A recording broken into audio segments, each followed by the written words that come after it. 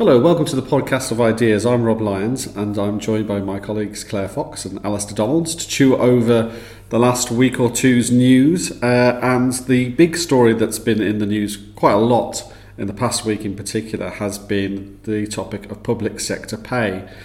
There's been much criticism of the fact that the Conservatives are still proposing to keep public sector pay to no more than 1% per year. Which would mean that there's effectively been a cut in real terms, a very substantial cut in real terms over the past few years. And now that policy has been publicly called into question, not just by the opposition, but actually by senior members of the Conservative government. So what do we think about that, Claire? Well, I think that anyone forced into a 1% cap is rightly indignant, and a general 1% cap seems to me to not make any sense. But there are a number of caveats to be made, I suppose.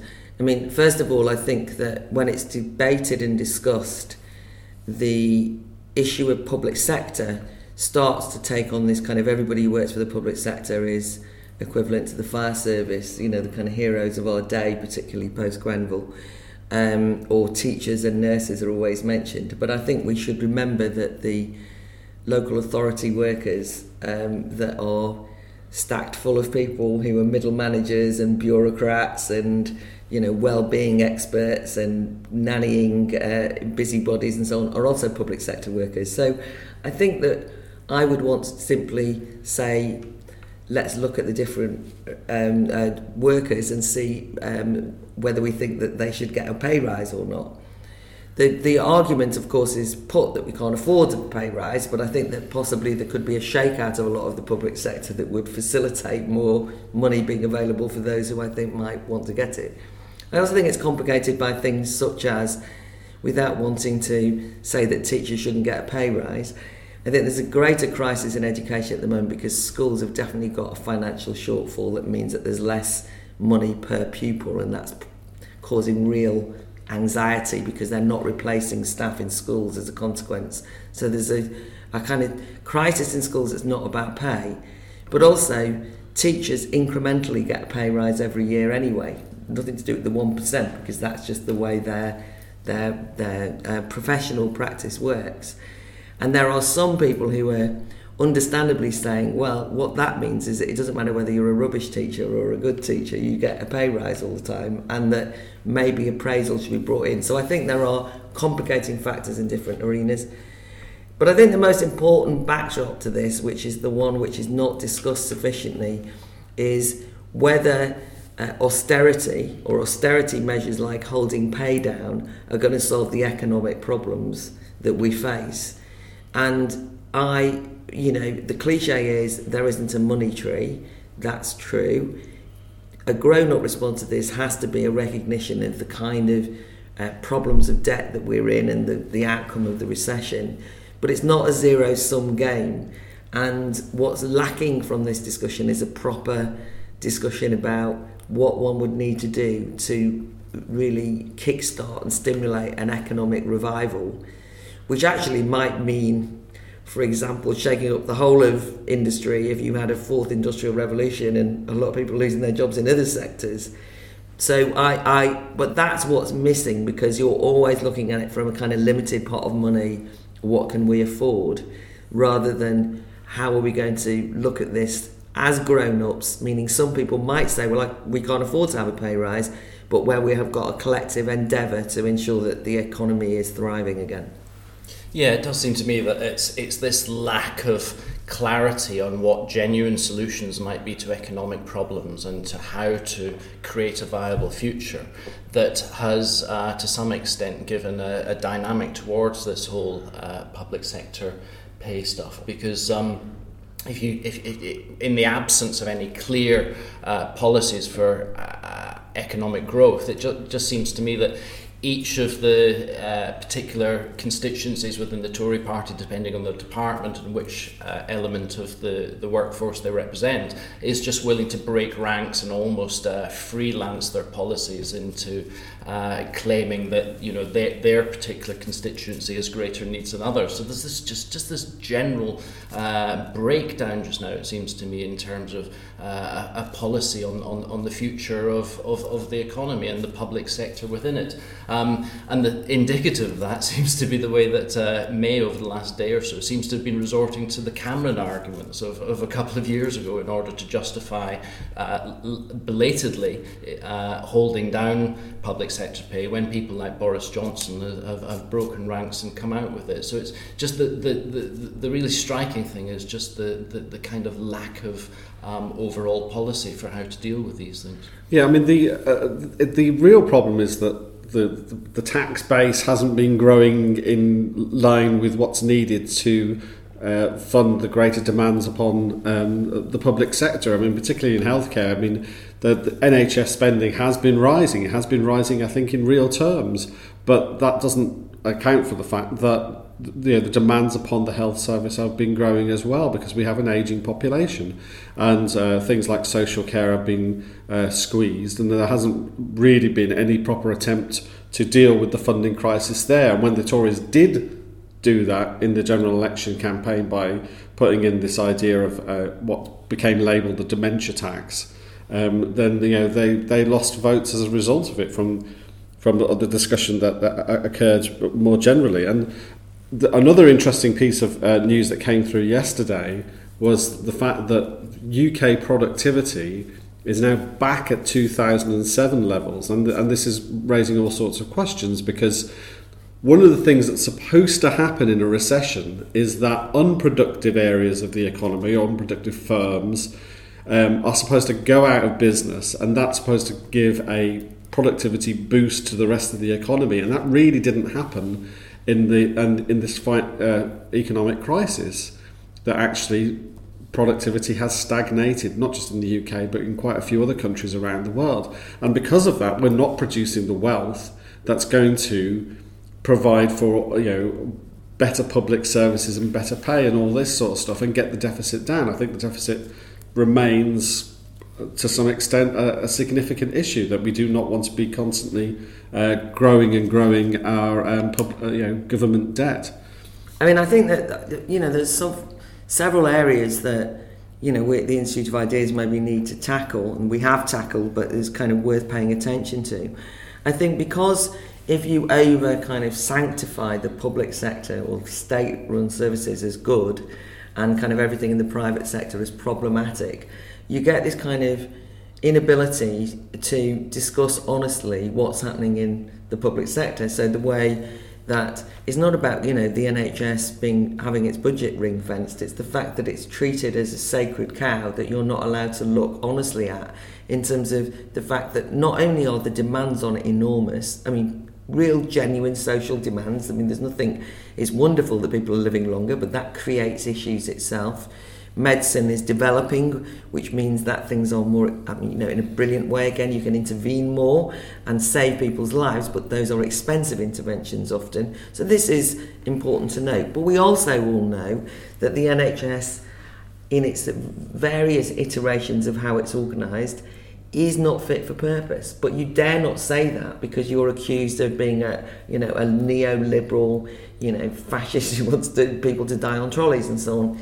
And I think that this is true of whole swathes of public sector, and so that's why it annoys me that if you, for example, say, well, I don't think we should just say that everybody in the public sector deserves a pay rise. Everybody immediately says, you want nurses to suffer. That immature sectarian way of dealing with this debate really doesn't help. And your point then is reflected in the broader questions that are raised by Corbyn's commitment to renationalise whole swathes of industry. I'm not any more enthusiastic about the private sector running sections of society than the state running sections of society, but I can't but feel that the renationalising agenda is about basically saving unprofitable areas of the economy. It's a subsidy, And what has happened, as you rightly point out, Rob, is that we are not solving the productivity crisis, the thing which will actually be an engine of economic growth that will benefit us all. So we have a moral closing down of a debate around whole swathes of hugely important areas of fiscal commitment, like the public sector. And on the other hand, we haven't got a frank and honest discussion about what we need to do to get the economy to go. So we are kind of torn. And I'm fearful that, Boris and Gove's interventions on the 1% cap haven't helped at all. You can say, well, let's just have a 1% pay cap, which I don't think there should be a 1% pay cap. However, you can't just say that so that you might be popular with a few public sector workers. You have to have a proper intervention into this area where you argue something coherently. And even in relation to the fire service, just to use that as one example, because they've been so shown to be such an undervalued area, the kind of bravery, people who put themselves on the line. Grenfell did bring that to the fore, and I'm delighted it did. But there's whole sections of the fire service, where there are people, because there are less fires now, thankfully, because of modern safety, ironically, where there's a lot of people who work for the fire service who are going around doing diversity talks in schools, that kind of telling people, to be careful in their home. Actually, lots of areas of it that are not those frontline workers. So I think we just have to be a little sophisticated in the way we talk about this. Yeah, and it's also, taking obviously the fire at Grenfell into account as well. It's obviously the case that large sections of the public sector have absolutely failed to do their job when absolutely needed to. So this whole idea that the public sector is all good has been badly exposed over the past while.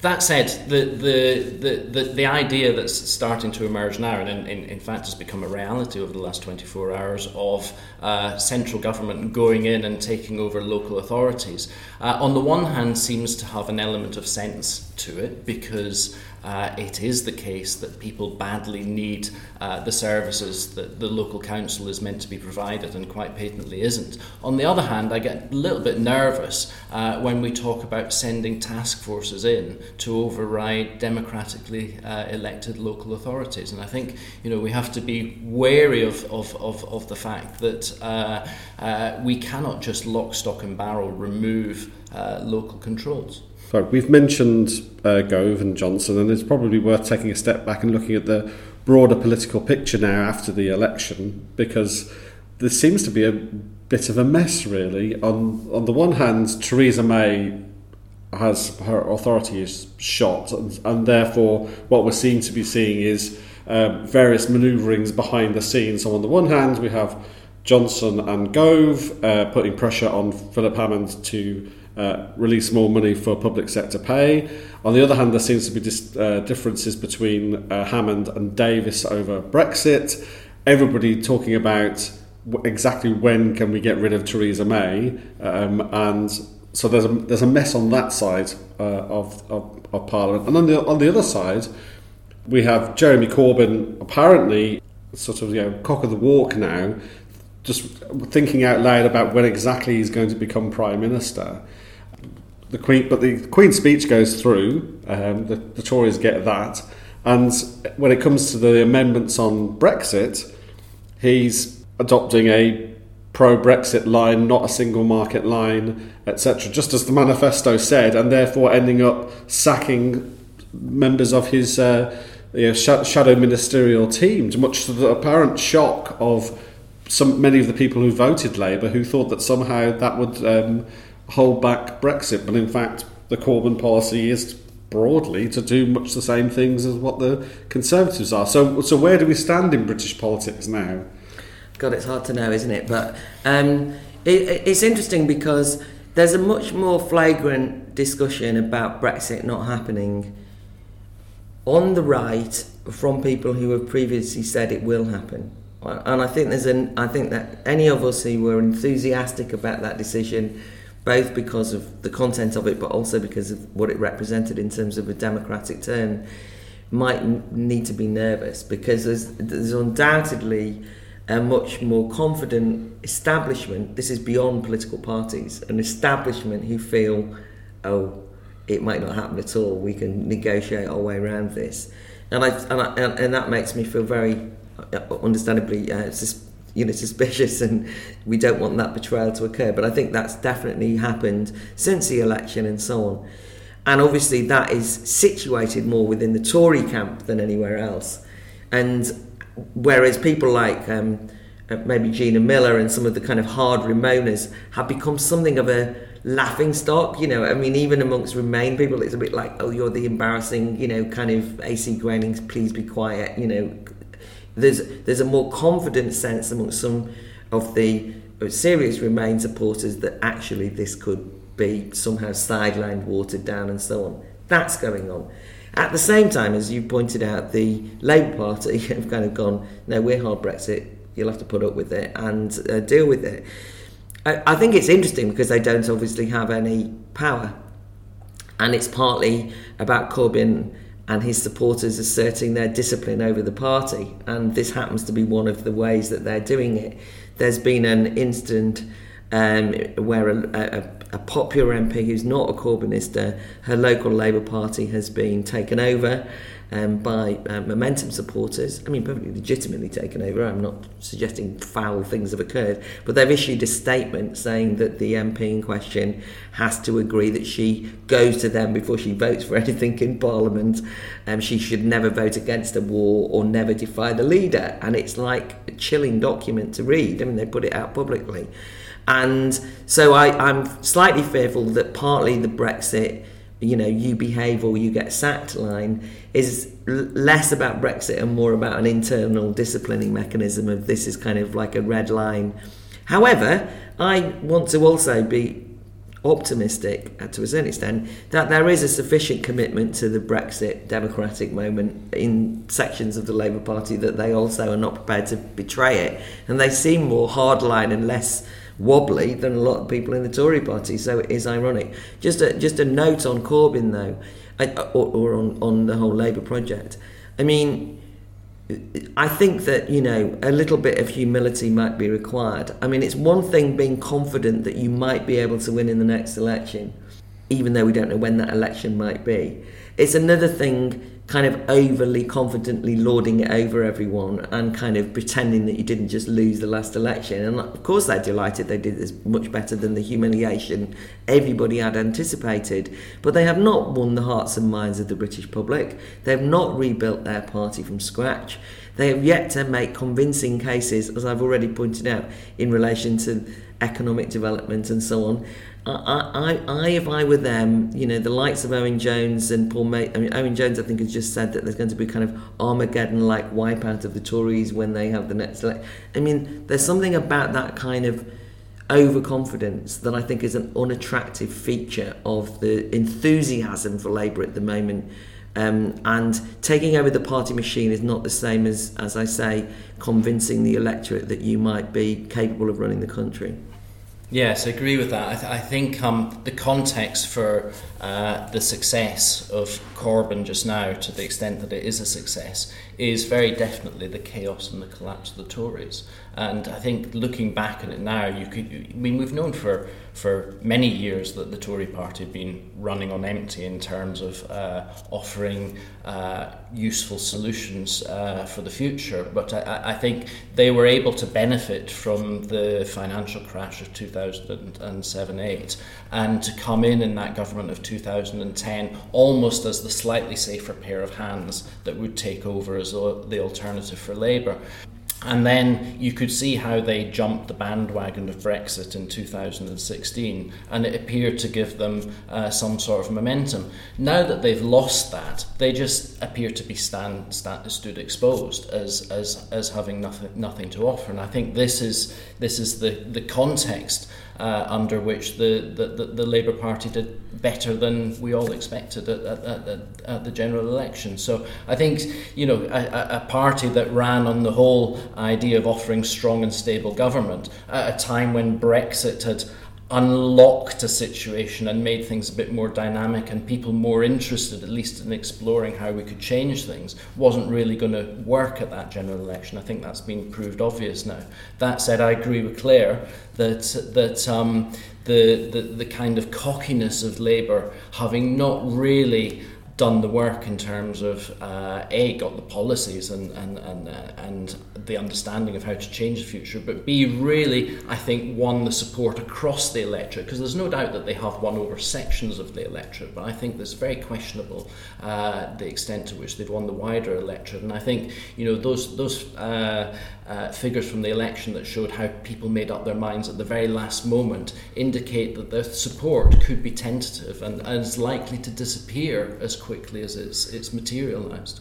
Absolutely, yeah. I think it's a very wobbly support. I mean, I think the Conservative support is quite wobbly as well. The fact that both parties polled over 40%, I think, is not going to be repeated in any future general election. But part of that was about a slightly fudgy description of what Labour's policy would be on Brexit, and so they were able to get both returning UKIP voters in the North and the Midlands, and at the same time get sort of a fairly middle class student or public sector worker type people in the South to vote for them. That can't hold. At some point that they're going to have to nail their colours to the mast, and when they do, they're going to piss off one of those groups. Those tensions still exist, and the fact that Corbyn's authority within the parliamentary party may be high at the moment, or at least nobody feels in a position where they can challenge him. But things that are moving fast in British politics at the moment, and 6 months, 12 months down the line, things could look very different. Well, actually, Tom Watson, the deputy of the Labour Party, interestingly at the weekend in the Sunday papers did an interview, I think with the Observer, in which he said, and I thought this was a frank and honest interview, well, you know, Glastonbury's one thing, but now we have to win the working classes. And I think that was a recognition that that support has a certain tentative quality to it. And I think that we don't yet know, and people I know have told me that young people who voted for Corbyn as a Remain vote, and I don't think all young people voted for him on that basis, but I've been told by people who said, well, they're just going to feel betrayed, just like with the Lib Dems on tuition fees. I pointed out that actually it was in their manifesto, and it was a bit like, well, he reads the manifesto, you know what I mean? But I don't think Corbyn will have betrayed the manifesto, but there's no doubt about it that a lot of support in some areas was for Remain. Now, whether that is still going to be a defining feature for those young people, it's very hard to say. One indication, though, of why politics is such a mess is the debate around tuition fees and the young. You know, there was a kind of floated idea, this is again the Tories somehow thinking, or sections of the Tory party thinking, and it was kind of floated on the front page, you know, leaked to various newspapers, that there were sections thinking that the Tory party should do something about tuition fees, bringing them down or abolishing them or whatever in order to win young voters. I mean, it's so insulting to young voters on the one hand, that transactional view of politics. And I really don't think that the young can be bought off in quite a straightforward way like that as it goes. It also just doesn't make any sense, because the Labour Party keep claiming, Corbyn has made a big virtue of this, that tuition fees have put off working class people going to university. It's actually just, that's fake news if ever there was some, right? All the stats show that is not true. You know, the people who are not put off going to university by tuition fees are working class kids, right?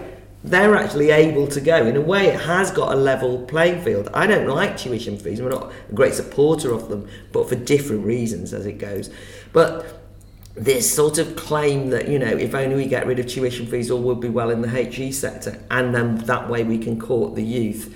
I think that if young people, you know, generationally were to consider the way they're being treated by the two mainstream parties as some kind of stage army that'd be bought off by a kind of, you know, free pass at university, hopefully they'll realise that both of them are scallies, right, and that they should be rejected and demand to be taken far more seriously than, you know, people who think nothing other than a few pennies and pence, and who also don't understand that what's really lacking is having a decent university education and a society in which you might want to kind of go from being young to get older in, which at the moment is not on the offer. Yeah, I mean, it seems that in that spirit, a lot of the discussion, this is slightly back to the public sector again, more generally, but a lot of the discussion around all sorts of things just now is just how you throw resources at things. So tuition fees, or the NHS, or education, so on and so forth. And what I think would be far more useful at this stage is to initiate a genuine debate around what these services are for, what they represent. May obviously attempted to initiate some sort of debate around social care during the election, which was then just rejected, and she didn't get to take it forward. But I think these are difficult issues that we really do need to raise just now and actually have a proper discussion about them. Let's move away from British politics now, and there's been a few different things going on the world stage that are quite interesting. I'll just mention them all together, and we can pick up on whatever we want. One of the other big stories this week has been the row between Donald Trump and CNN over a video not produced by Donald Trump but by some online troll showing a bit of wrestling footage from the past in which Donald Trump hits somebody, but their face has been obscured by a CNN logo. This has apparently caused outrage, and yet more hand-wringing about how unpresidential Donald Trump is. Then we have Emmanuel Macron, who's starting to attract comparisons with Napoleon and refusing to sort of answer questions in the press because, as his spokesman said, his thoughts are too complex to be dealt with in a press conference, and starting to look rather up himself, let's be honest. And then we have Angela Merkel basically shocking a lot of liberal types who like her because she's basically the de facto head of the European Union. They're pro all things European at the moment, basically once again reiterating she doesn't think gay marriage is a good idea, although eventually it went through in the Bundestag. So what do we think about any or all of these things in terms of the questions of political leadership in the world today? Maybe just, to quickly start with Macron and Merkel, because there's sort of not as much to say and then come back to Trump. But on that, I thought what was interesting was just that it's a lesson to us all to not easily kind of attach the kind of hero or villain label to people. And I think that Macron not only has behaved in this kind of, ancien regime type, I'm above everything way, and his pretentiousness, which might kind of have a kind of, oh yes, well, French intellectuals are like that. I mean, I think it bodes badly in terms of, he hasn't particularly got a party to answer to. He really is behaving like that kind of floating above elite. Also, the content of the speech were interesting because it looks as though workers' rights are going to get a massive kicking under Macron, which, great liberal supporter of all things progressive. Oh, maybe not. And nobody knows what to say. There's a whole swathe of illiberalism in what he said underneath the pretentiousness.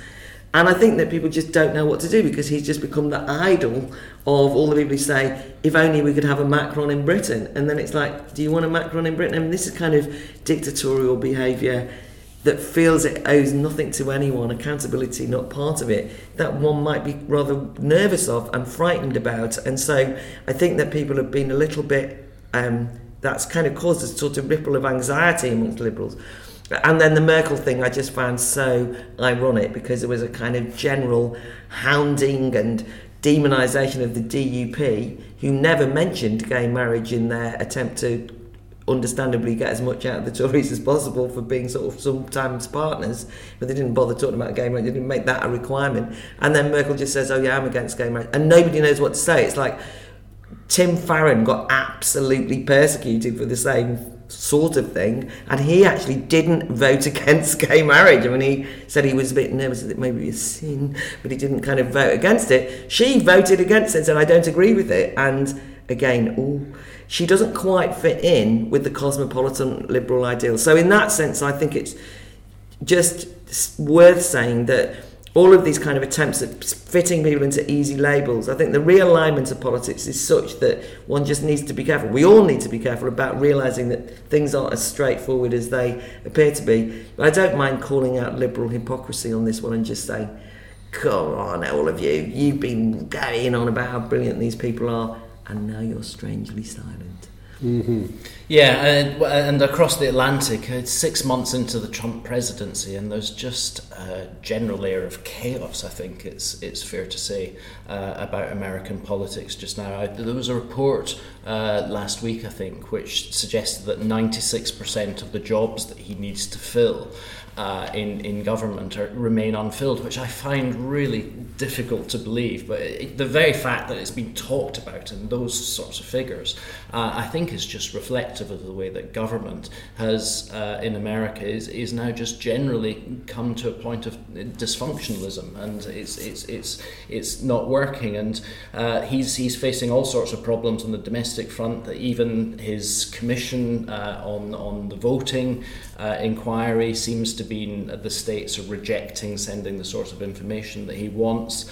There's reports in the last couple of weeks of economic problems, and some of the very stuff that he set out as would be the hallmark of his presidency, like protecting American jobs. Well, Ford are planning to opening factories in China, and even on that level, he seems to be facing problems. And it seems that the reaction to that is to some extent to lash out.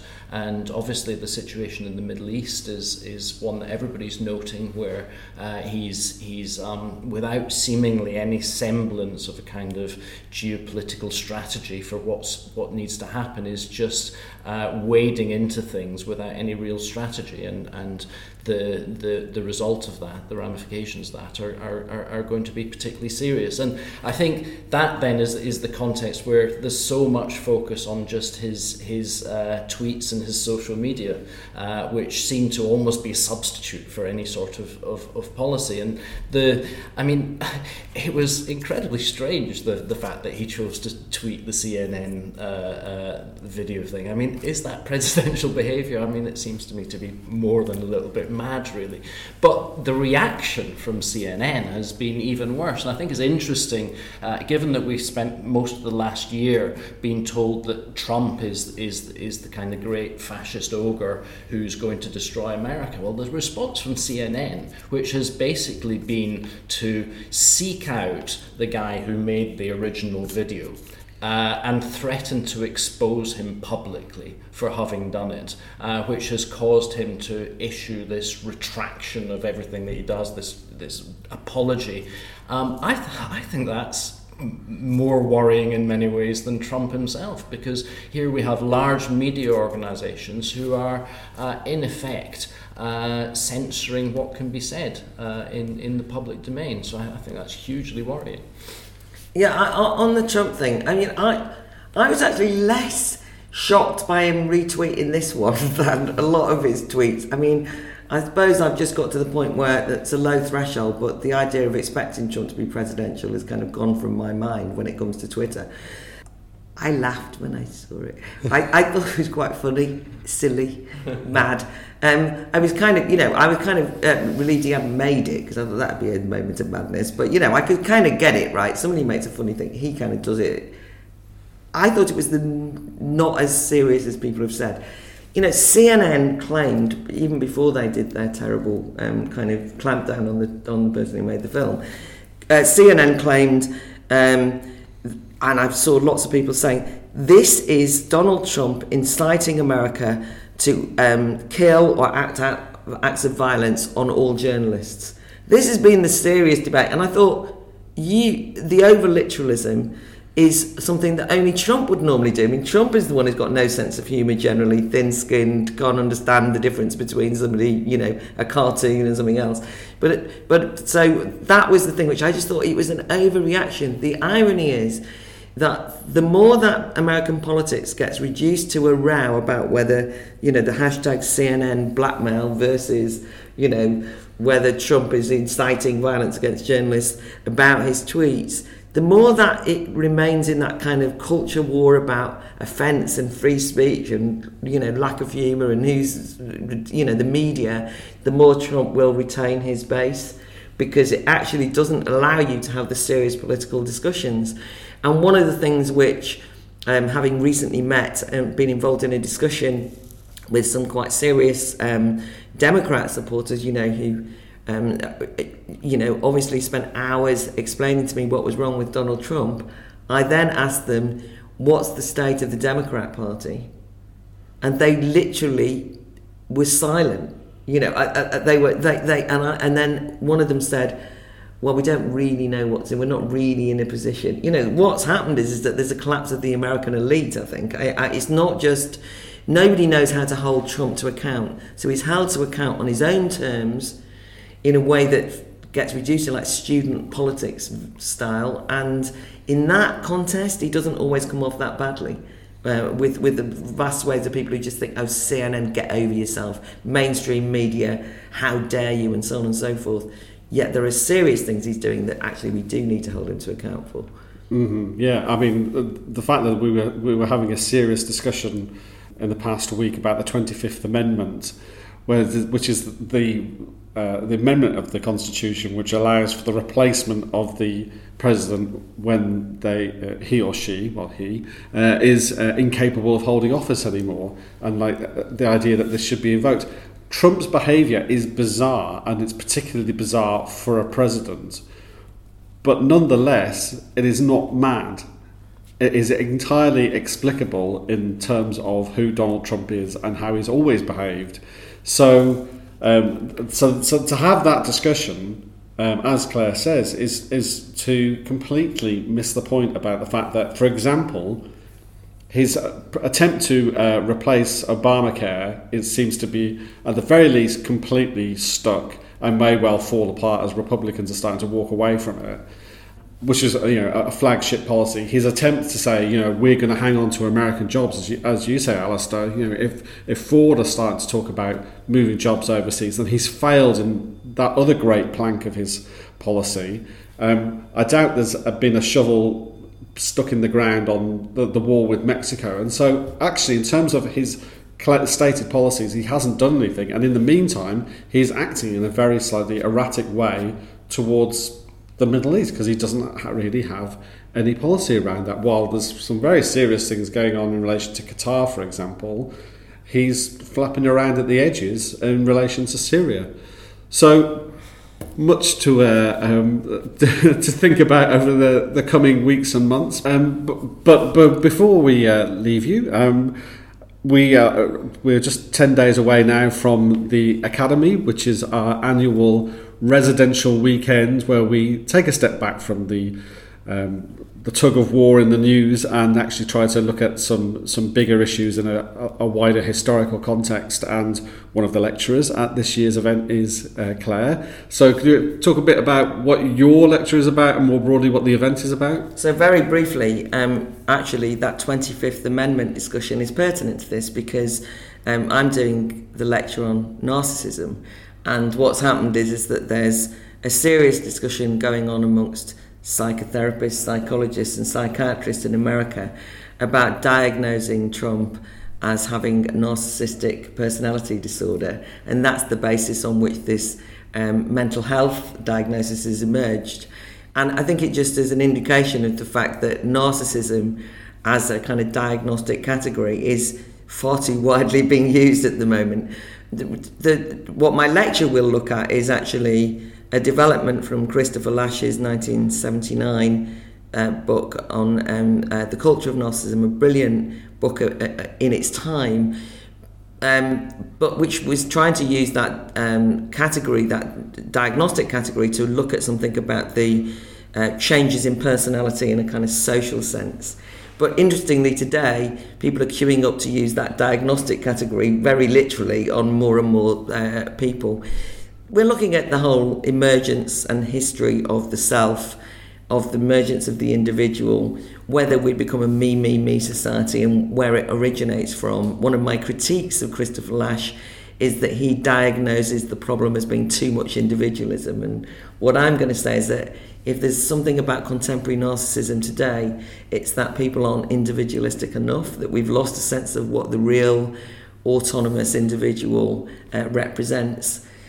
Mine will be a very minor lecture amongst some greats, and I'm really looking forward to having the historical and philosophical backdrop to understanding how it is that we've ended up in a situation whereby young people today, for example, are completely self-absorbed, self-obsessed, and there is a feeling of a kind of increasing narcissism, allegedly gone up 300% over the last 10 years in society in general. And yet at the same time we have a weaker sense of self, a kind of diminished sense of what it means to be a human and an individual, and how we can reconcile that paradox, how we can understand moving it forwards in a more progressive way. Okay, so the event is taking place on the 15th and 16th of July. It is titled From Universal Man to Identity Politics, The Rise and Fall of the Self. Takes place over 2 days. You can come along to just one day. You can stay over and enjoy the conversation over beer and wine at the end of each day's discussions, which is very, very absorbing, interesting, and a great thing to do. You can find out more about it by visiting the Institute of Ideas website. It's prominently advertised there, and please do come along. It's a really, really great event. That's all for this edition of the Podcast of Ideas. If you've enjoyed it and you would like to hear more, please visit instituteofideas.com/podcast. Thank you for listening.